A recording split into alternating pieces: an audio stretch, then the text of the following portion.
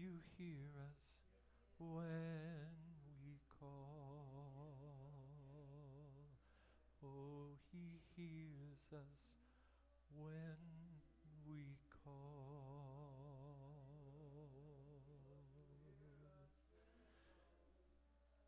Yes, when we call,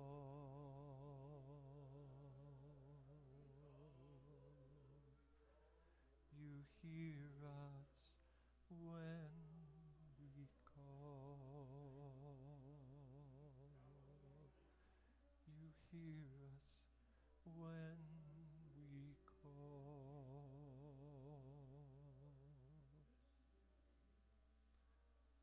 Father, we call to you today. Lord, you are the only way. You are the only way, Father God. You are the only way, Father God. Hallelujah. You are the only way, Father God, that we are going to succeed. You are the only way that we are going to go forward. You are the only way that we are going to surmount the obstacles. Father, you have a great life for us. And Father, you hear us when we call. And Lord, it is your desire to give good gifts to your children. It is your desire to bless us with your Holy Spirit. It is your desire for us to live an abundant life. To Father God, to know that your plans for us are good, that you want us to prosper, you want us to have a hope and a future. That Jesus, you died to take away our guilt and shame, so that we could be here today and know that, Father, you hear us when we call. You are here by your Holy Spirit. And Father, you have promises for us. You have promises for each of us as individuals. And we are believing for those promises this morning. As we think about those promises, those ones that are personal to us, that you have brought over and over again into our life. And Father, we say yes this morning. Yes, we trust that, Father God, these promises are true. And that you will, Father God, manifest these promises in our life. Hallelujah, Lord. You hear us when we call, Father. And Lord, you know us by name. You know us by name, oh God. We are not just one of the masses who are coming to church. In every church in the world today, you know every individual. You knew us before we were born. Father, the scripture tells us that before we were even born, every deed and action was written in your book. You knew every action, every thought, every word, everything that would happen to us before it ever happened. Oh, Father, we are safe in your hands today. Hallelujah, Lord. Thank you, Lord. Hallelujah, Lord. Father, I speak abundance over your people today. Abundance and riches, Father God, in the knowledge of you. Riches in the knowledge of you. Riches in strength. Riches in perseverance. Riches in hope and faith and joy, Father God. Riches in peace, Father God. Oh, Lord, I just feel it today. I just feel you doing this today. Oh, Father, you are here. You are here, Jesus. You are here, Jesus. Oh, Father, your peace, joy. Hallelujah, Lord. Oh, Father, we honor your presence, Jesus. We honor your presence. Oh, Father. Today is a day of renewal. Today is a day of restarts. Hallelujah, Lord. Hallelujah. We honor you, Father.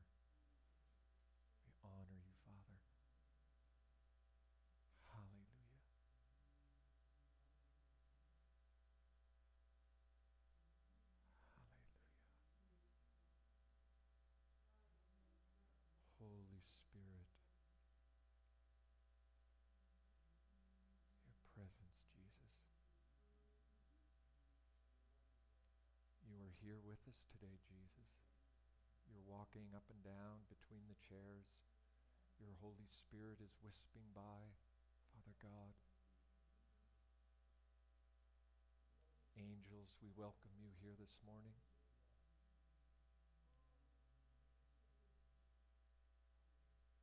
Is there anything too great for our God?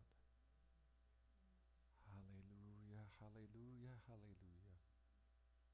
O sovereign and almighty God, take your rightful place at the front of this church. Sit in your throne, Jesus, at the front of this church. This is your church, Jesus. Oh, Holy Spirit, precious Spirit of God, we praise you and bless you this morning. We honor you. Father, oh God, we have come here today to meet with you, Lord. Oh, Spirit of the living God, Holy Spirit. Oh, Father, hallelujah, Lord. Praise you, Jesus. Hallelujah. Hallelujah, Lord. Hallelujah. Your presence, Lord.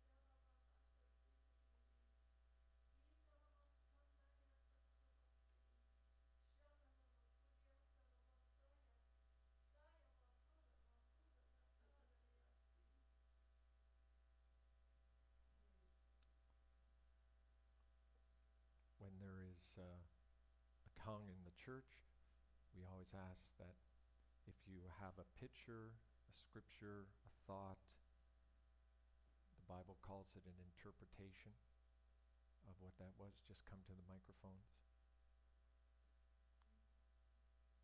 Hallelujah.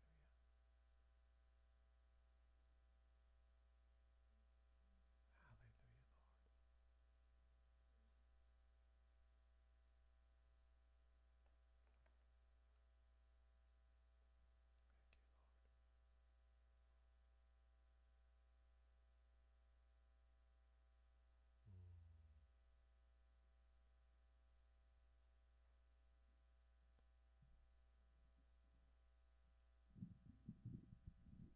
I'm not sure if this is the interpretation, but as Margaret was speaking, I saw Jesus sitting on his throne with his arms open wide.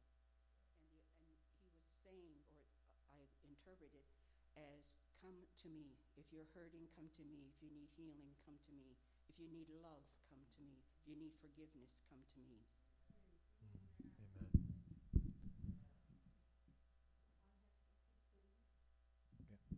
Come unto me, all who are heavy laden, and I Yes. will give you rest for your soul.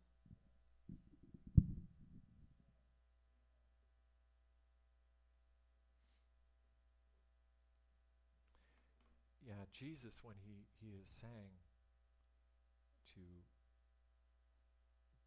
puts his arms out like that, what he's offering is his Holy Spirit, his word, his presence, his strength, his truth. These are the things that cause us to overcome. Sometimes it's hard to understand what it means with his his arms open. What do we do? But that's what it is. He's offering all of himself to you.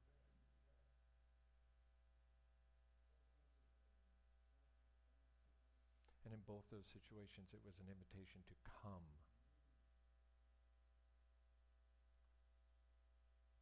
Come to him.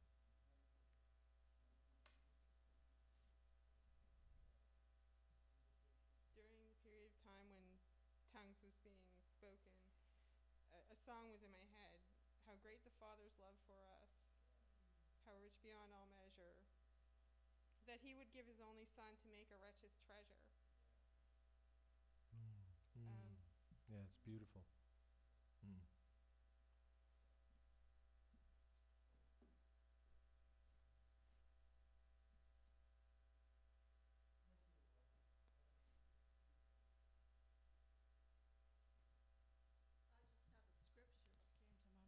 Just lift that up, Margaret. I have a scripture. Call unto me, and I will answer thee, and I will show thee great and mighty things that thou knowest not.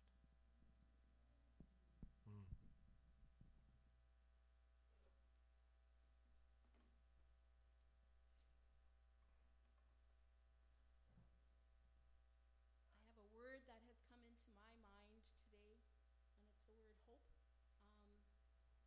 And if we choose Christ, we are embracing hope.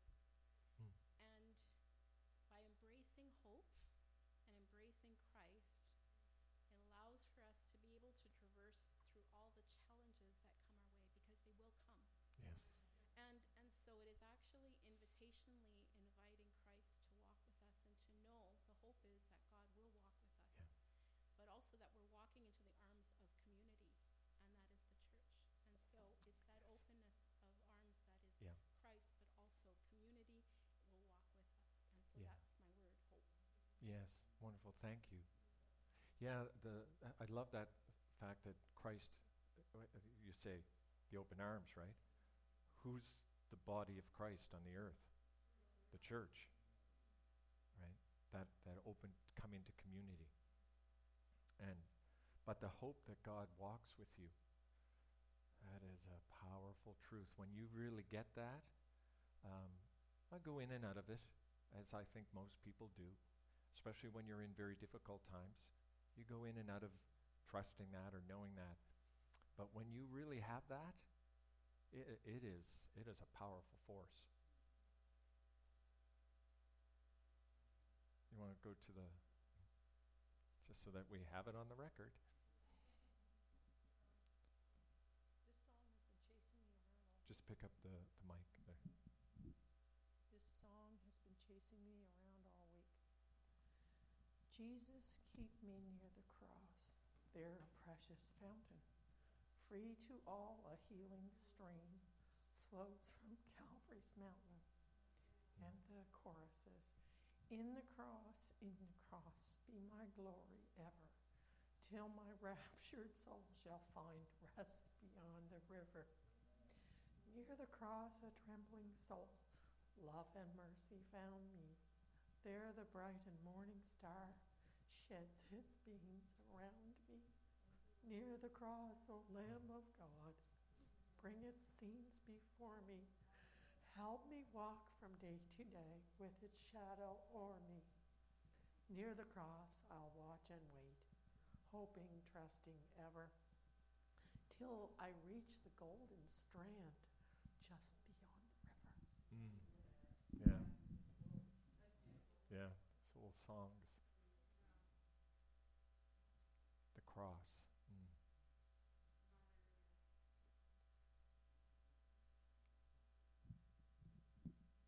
This was my devotions this morning. Lord, may your spirit of love reign in the words I speak, so that I don't miscommunicate or wound another. Help me to show respect, speak words that encourage, share my feelings openly, and come to mutual agreement without strife. That's good advice. May that be what happens. So there's definitely a sense of invitation this morning. And you know what? It doesn't matter how long we've walked with God and walked with Christ and had the Holy Spirit with us, that there's always that need to continually invite God in, because God is always going to deeper places within us, is always doing some new thing to bring us into the image of Christ. So there's always a need for us to be willing to invite. And we all know that there's times in our life, you may have gone through it, or you know people who have, who just are not willing to invite or allow truth to come into their life. And it's Sometimes it's really frustrating. But God knows the times. He knows, and He works with us, and He's massaging us through life. Sometimes, you ever been to get a massage? You ever get one that really hurts? And especially when they find those little, whatever those little knots are, because your body will hold stress. It'll hold it. It'll physically hold it, and it will form little knots in your muscles, and they're like they wind it and push it and break it out.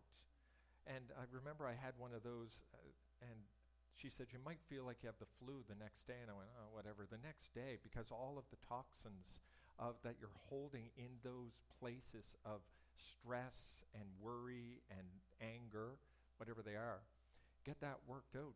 Boy, it can leave a residue in you. But I think God is working on us to get those knots out of our life. And sometimes it hurts. But it's a good thing that He's doing. It's always a good thing. So there's an invitation being spoken about. And last week, we did a survey, and a congregational self-perception survey. And I think there's a slide there, Jeremy. This is the result. There were 33 people responded. And for those who weren't here last week, what the question was, give 3 words that you most often hear in your head when you are thinking about yourself, when you are making a description of who you are. What are the words that come to you most often? And 33 people responded. 47 had negative descriptions. I read some of them out last week, and it was daunting. 34 positive descriptions, which is wonderful. So you know, it's not a really lopsided situation, but it is where most people are walking with negative opinions of themselves. And the negative, the number one most often said, was not good enough. And then sinful, disappointment, and ugly. And then failure was the third most mentioned negative self-perception that people have, and I don't think these are uncommon. I think we're in a church and we think, well, people shouldn't think like that. But I would rather have them thinking that here than out there with no help. When all you have is whatever you find out there to help mitigate these thoughts and these perceptions. And on the positive, the most often said was kind, forgiving, generous, interesting, loving, cheerful, unique, and teachable was the third most. And those are wonderful things. And sometimes you get those positive things. Sometimes you're just born. You ever meet somebody who's just positive by nature? It's like, that's amazing. Like, they are just hopeful and they're positive. I met my, what would have been, I guess, my nephew by marriage the other day. And he is the most happy, positive person you've ever, and I walked away and I said, boy, I'd like to have half his serotonin. Like, just give me some of that. But he's naturally that way. He's been that way for the years that I've known him. So sometimes you're born with it, sometimes you learn it. And I think that's where God wants us to go. That's where He's taking us. That's what He's inviting us to this morning. That this place of learning how to be kind and learning how to be forgiving, both of other people and ourselves, to be generous. I can't park here because I'll preach, but generous with yourself. We have to be generous with ourselves first, in the sense of how we see ourselves, how we perceive ourselves, how we treat ourselves. We have to be kind and generous to ourselves. If we don't, it really won't happen too much with other people. Or it will be done with regret or a spite or a bitterness in there. It's down in there. I've heard so many talks about that. But this is where God wants us to go, to be loving and cheerful. I think God wants us to be cheerful. I don't think He wants us to be cheerful in situations that require soberness, but to be cheerful, unique, and teachable. We are unique by the way we're made. And when I was thinking about this, and we're going to deal with this at the end of the service, we're going to do another little exercise. But I want to talk about somebody in the Bible, in the New Testament, who totally encompasses everything that's certainly in the negative and a whole lot more, and it's the woman who had the issue of blood. Mark 5:25 to 34, and I'll just read this. So a woman in the crowd had suffered for 12 years. Okay, let's swallow that first. 12 years. With constant bleeding. She had suffered a great deal from many doctors, and over the years she had spent everything she had to pay them. But she had gotten no better. In fact, she had gotten worse. She had heard about Jesus. She heard about Jesus, right? So she came up behind him through the crowd and touched his robe. For she thought to herself, if I can just touch his robe, I will be healed. Immediately the bleeding stopped, and she could feel in her body that she had been healed of her terrible condition. Jesus realized at once that healing power had gone out from him, so he turned around the crowd and asked, who touched my robe? His disciples said to him, look at this crowd pressing around you. How can you ask who touched me? The disciples being cheeky with Jesus, right? What do you mean, who touched you? Look at all the people. But he kept on looking around to see who had done it. Then the frightened woman, trembling at the realization of what had happened to her, came and fell to her knees in front of him and told him what she had done. And he said to her, daughter, your faith has made you well. Go in peace. Your suffering is over. I don't know where you're at in life, but boy, it would be nice to hear those words. That your suffering is over. One day we're going to hear it, but it'd be nice to hear it on this side like she did, right? I don't know what to tell you, Jesus, but I'd really like to hear that right here, right now. I'd like to hear your suffering is over. The woman would have been seen as unclean.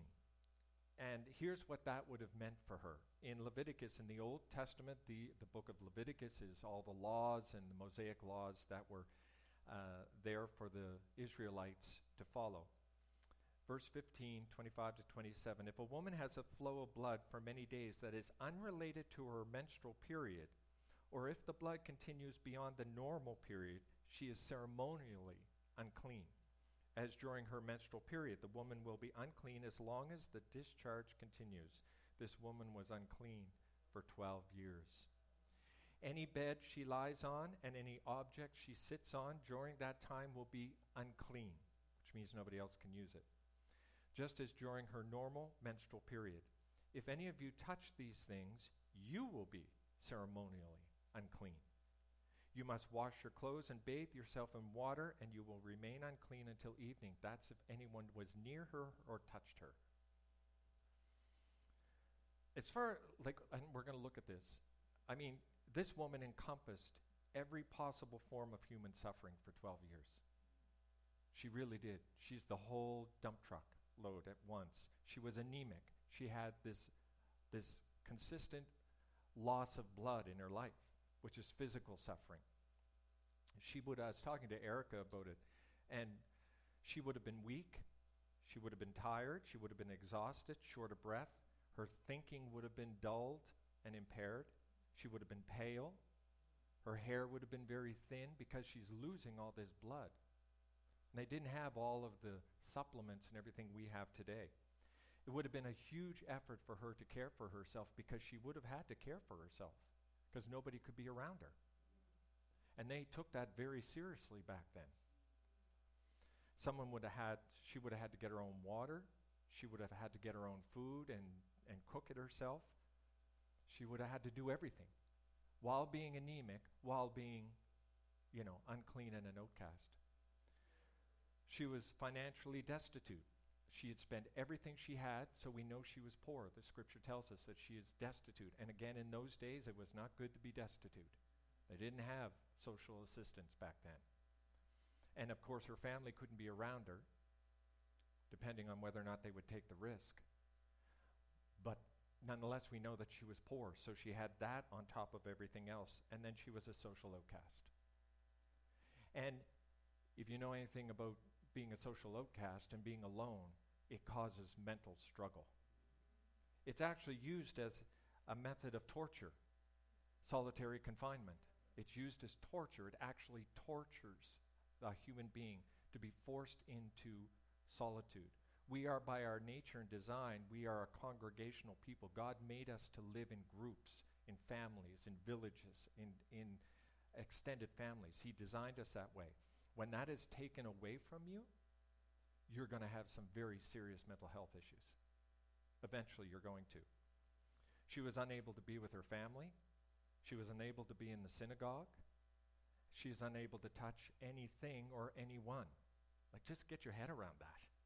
This woman was living a horrible, horrible life for 12 years. I was at No Frills out in Spryfield getting groceries, and this was, last year in the height of the pandemic.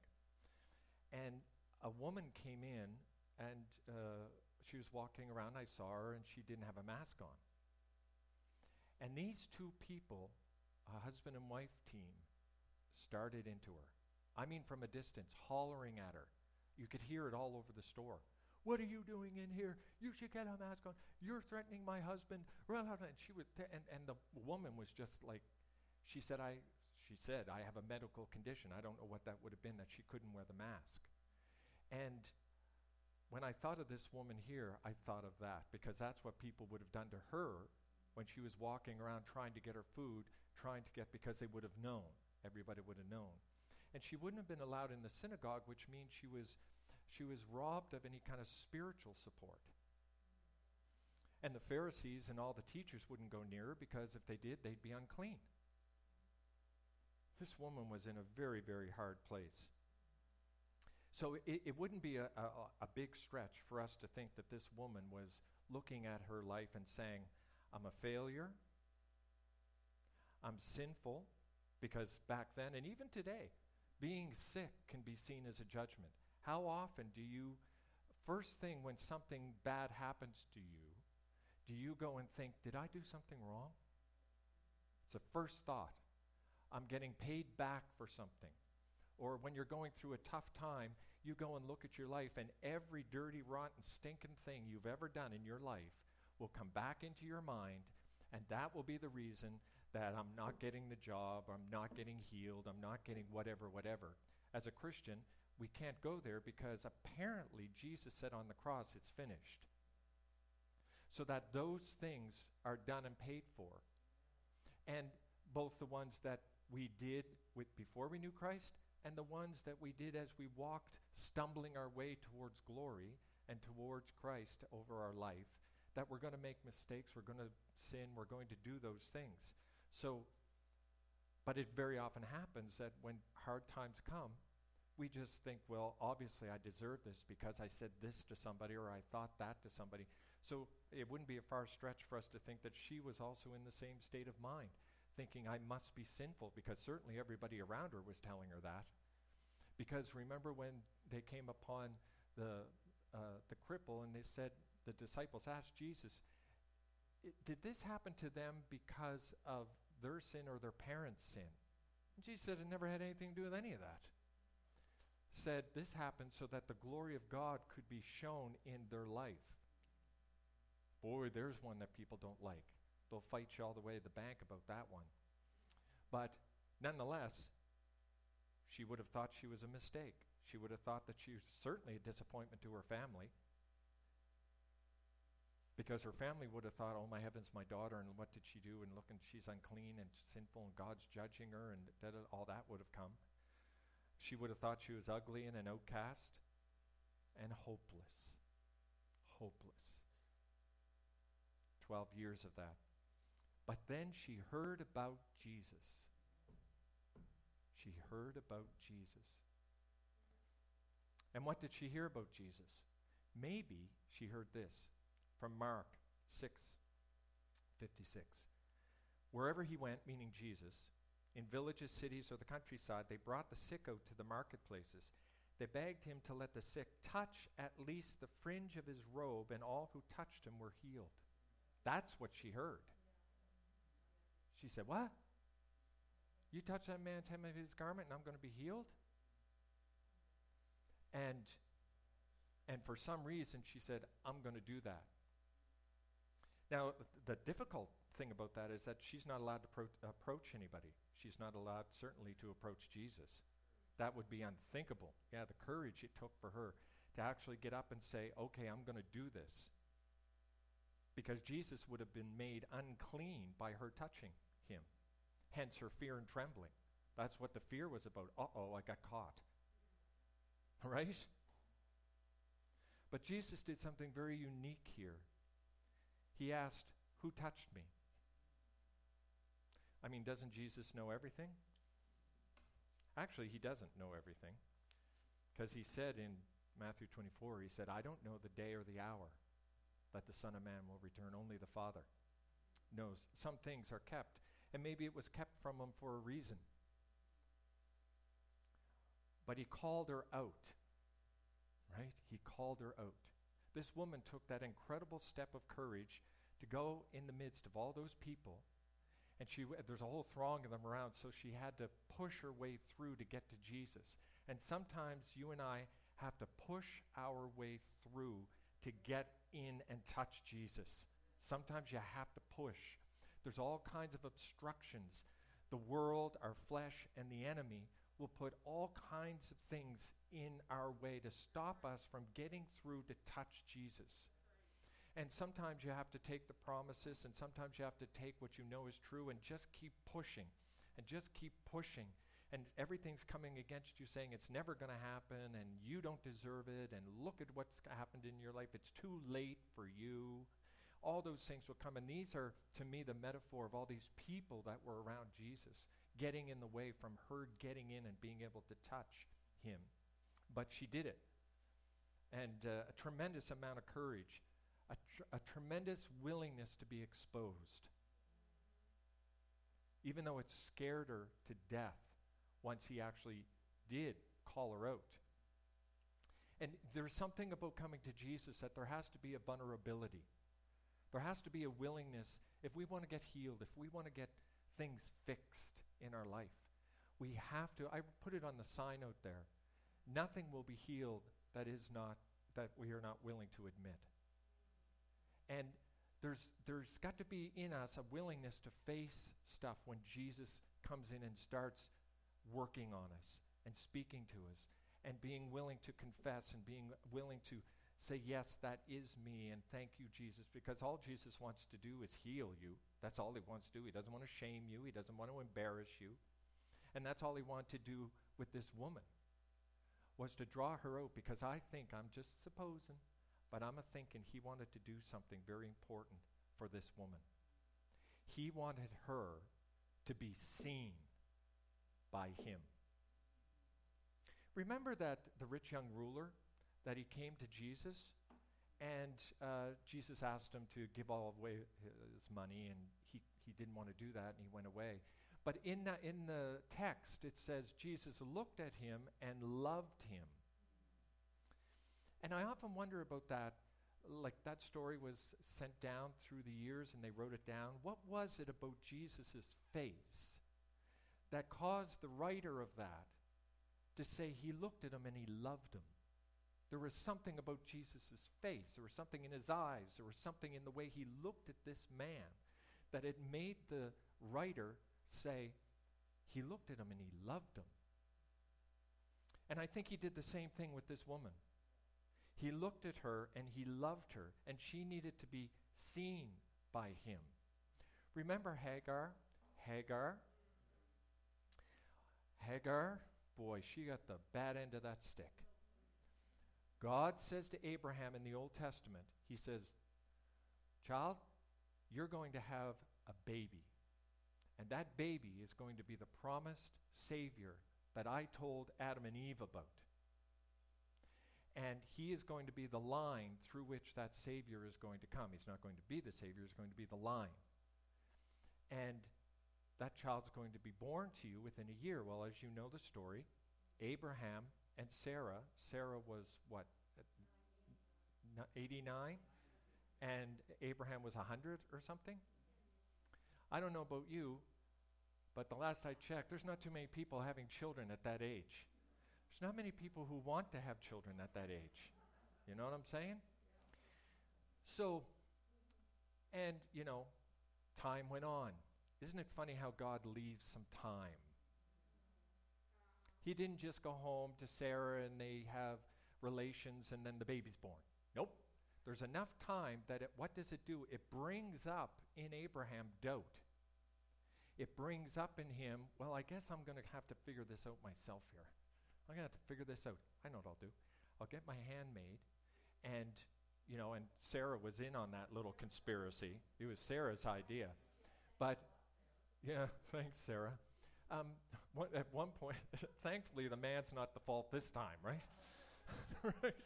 But we got one anyway. But Sarah says, here's what you need to do. Go with her. And she's of the family. That'll be the child that God's talking about. Well, and it's funny, God didn't intervene on that. He didn't intervene on it.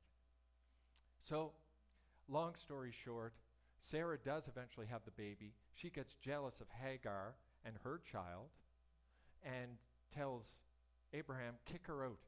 So they kick Hagar out. I mean, Hagar's a handmaid. She just had to do whatever she was told. So she's out, and they run out of water. She's going to die. Her baby is going to die. And what happens? Genesis 16. Thereafter, Hagar used another name to refer to the Lord. She uses another name because in the middle of it, she puts the baby over so she can't hear or see the baby die. And she goes off and just sits and is just waiting to die. Can you imagine that situation? And what happens? God comes right into it and basically gives them water, gets them together, and sends them back in with Sarah and with Abraham, which couldn't have been easy. God doesn't cut corners sometimes, boy. But he said, no, you go back in there. But this is what is written about that experience where God came down and saw Hagar. Therefore, Hagar used another name to refer to the Lord, who had spoken to her. She said, you are the God who sees me. She also said, have I truly seen the one who sees me? That's what was important to Hagar, that she was seen by somebody. Abraham had rejected her. Sarah had kicked her out. She was seen as a problem and a nuisance. But God came down and he saw her. And I think that's the same thing he did with this woman who had been suffering for 12 years and had never been seen, had been ignored, scorned, and pushed away. But Jesus wanted her to be seen by him. She saw herself one way. Jesus saw her another way. He wanted to see her look at him and hear him say, you are daughter. That's the first thing he said. He said, daughter. That's the first time she belonged to anybody. Her family got rid of her, the synagogue got rid of her, her community got rid of her, everyone got rid of her. And all of a sudden God comes along and says, daughter. And it's the only time it's used in the Bible by Jesus in the New Testament. It's the only time.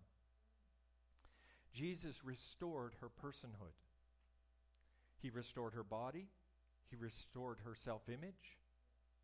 She was no longer sinful, broken, and a failure, but now she was a daughter of God.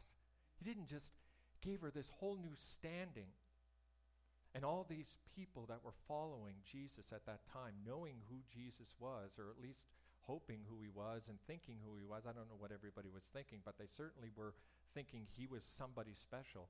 And for this special person to come along and call her a daughter when everyone knew what her life had been, oh my heavens, that threw their whole theology up in the air. And Jesus was doing it all the time. But faith requires confession, and he also had her come forth and say, what happened? What happened here? What happened to you? Tell us what happened to you. This wonderful testimony. And she reached out, and she touched Jesus, and her life was changed. And, we could turn that into a metaphor in so many ways, but the truth of the matter is somebody who was suffering pushed through and touched Jesus.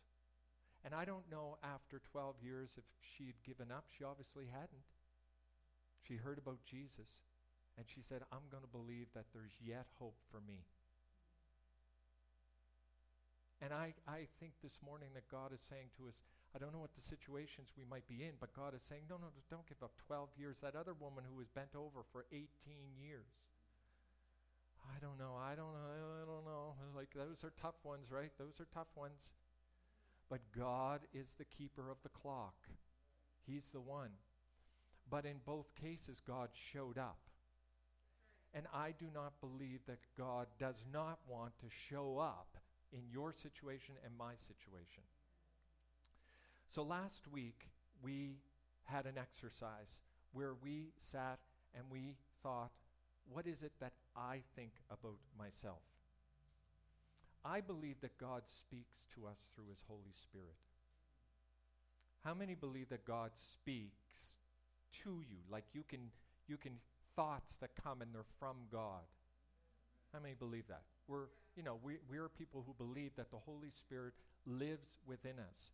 And many times God will speak to us through things that we're not even expecting.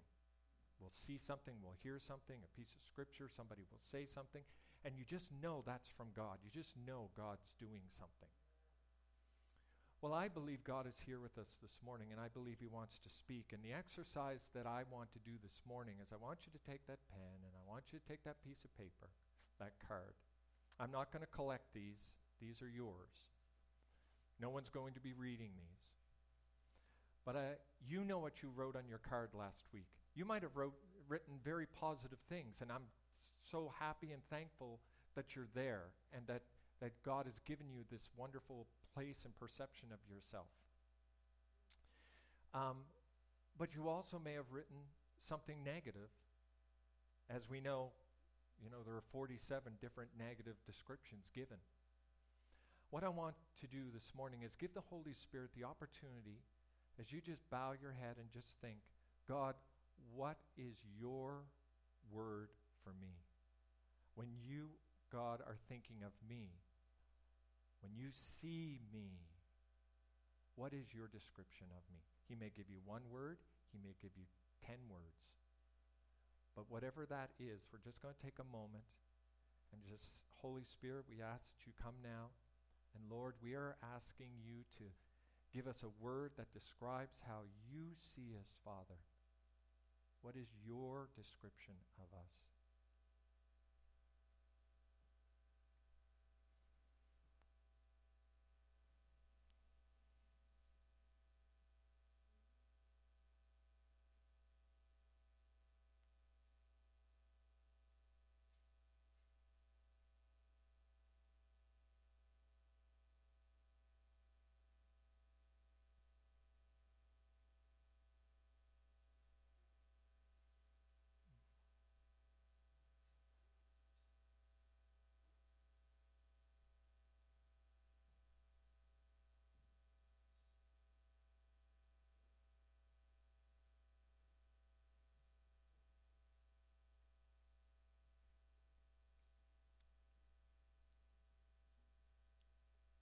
Sometimes this is hard because we're not used to hearing good things. But whatever word comes to your mind, don't debate it, don't try to understand it, or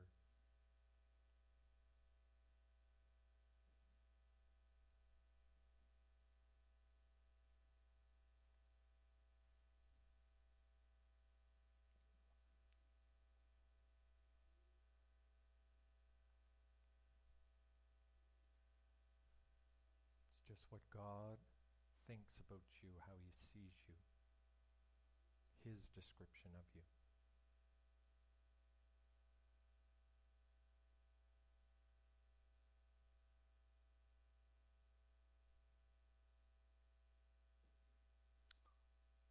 And that it's something personal.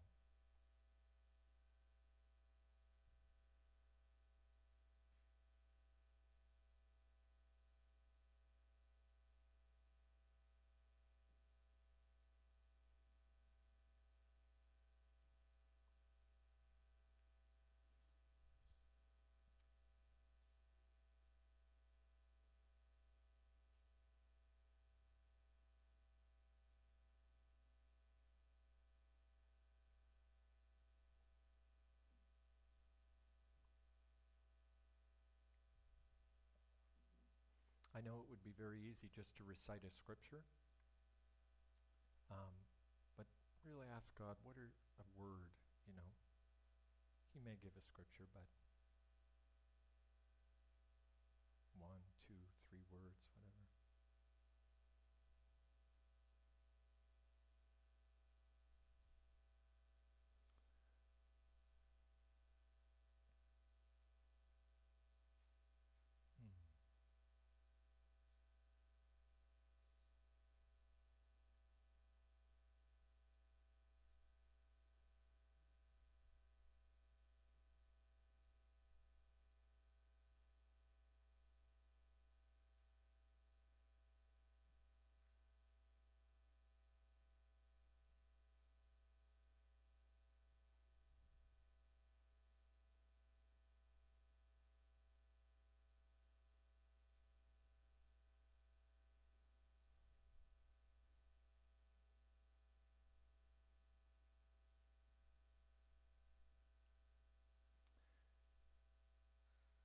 Okay. And also, you know, if nothing comes, that's not some kind of weird thing. You know, it's not some kind of weird thing. It's just, you know, sometimes it works that way, and there's just either blocks or you're just not at that place or whatever. But for the most part, I think God speaks through things. I just don't want anyone to think, oh no, I never got anything. Now I'm doomed. You know, it's not that kind. This isn't a test or something. This isn't some kind of confirmation of your loveness by God, how much God loves you. So how many got something? Who's willing to stand up and say what God said about them? Forgiveness? Okay. Forgiven. Okay. Strong? Little girl.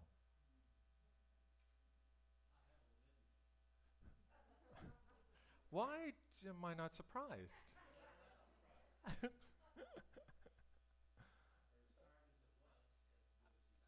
Yeah.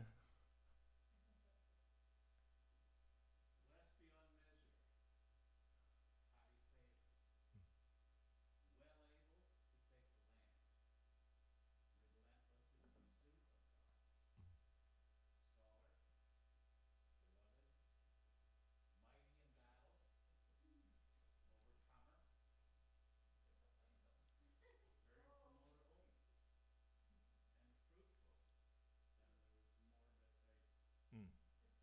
Okay.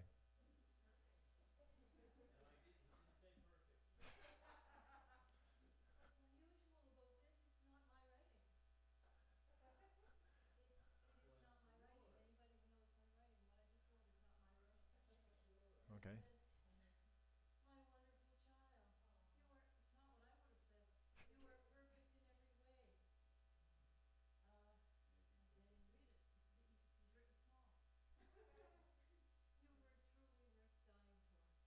Oh, that's beautiful.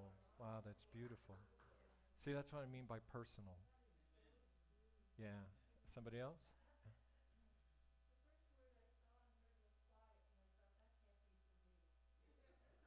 Yeah.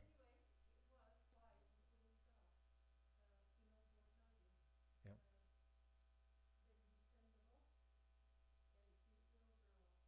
Yeah. Beautiful. Dependable and a cute little girl. Bill. What? A son. That's a pretty powerful thing. Judy. Amen. He does. Mm. Daryl. Amen. Thank you. You are Daryl. Yeah.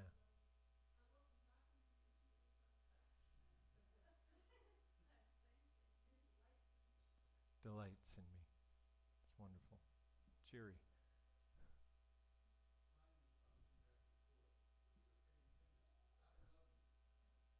It's beautiful. That's beautiful. Yeah. Yeah. Judy. Beautiful. Yeah.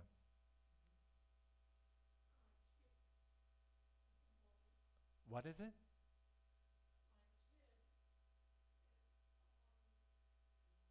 I didn't get the last. Oh, yeah. Yeah. Amen. Anyone else? Oh.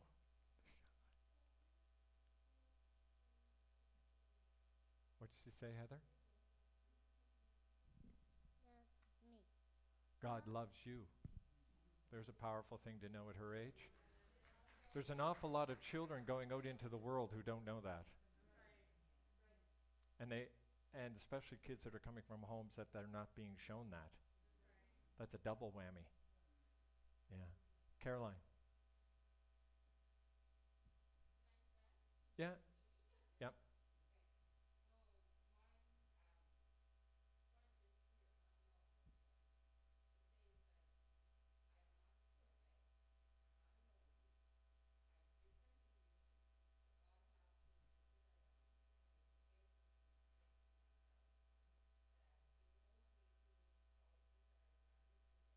Mm. Amen. He's got us. That's good stuff. Yeah. Anyone else?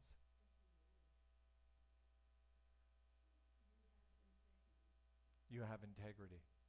Isn't that wonderful? Isn't it interesting the things that God speaks into when we give him an opportunity? Like, maybe it's not a bad practice to, when we go to prayer, to go and say, God, what are you saying to me about me today? What are you know? Probably be a good starter to have that conversation of prayer with God. But this is the process of walking with Christ, that we take those things. Oh, come on up. You want to come up to the mic? Yep.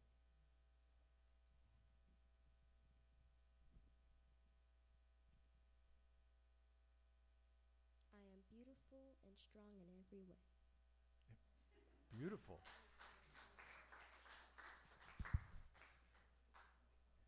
You know, there's something about someone that age saying they're beautiful. So powerful.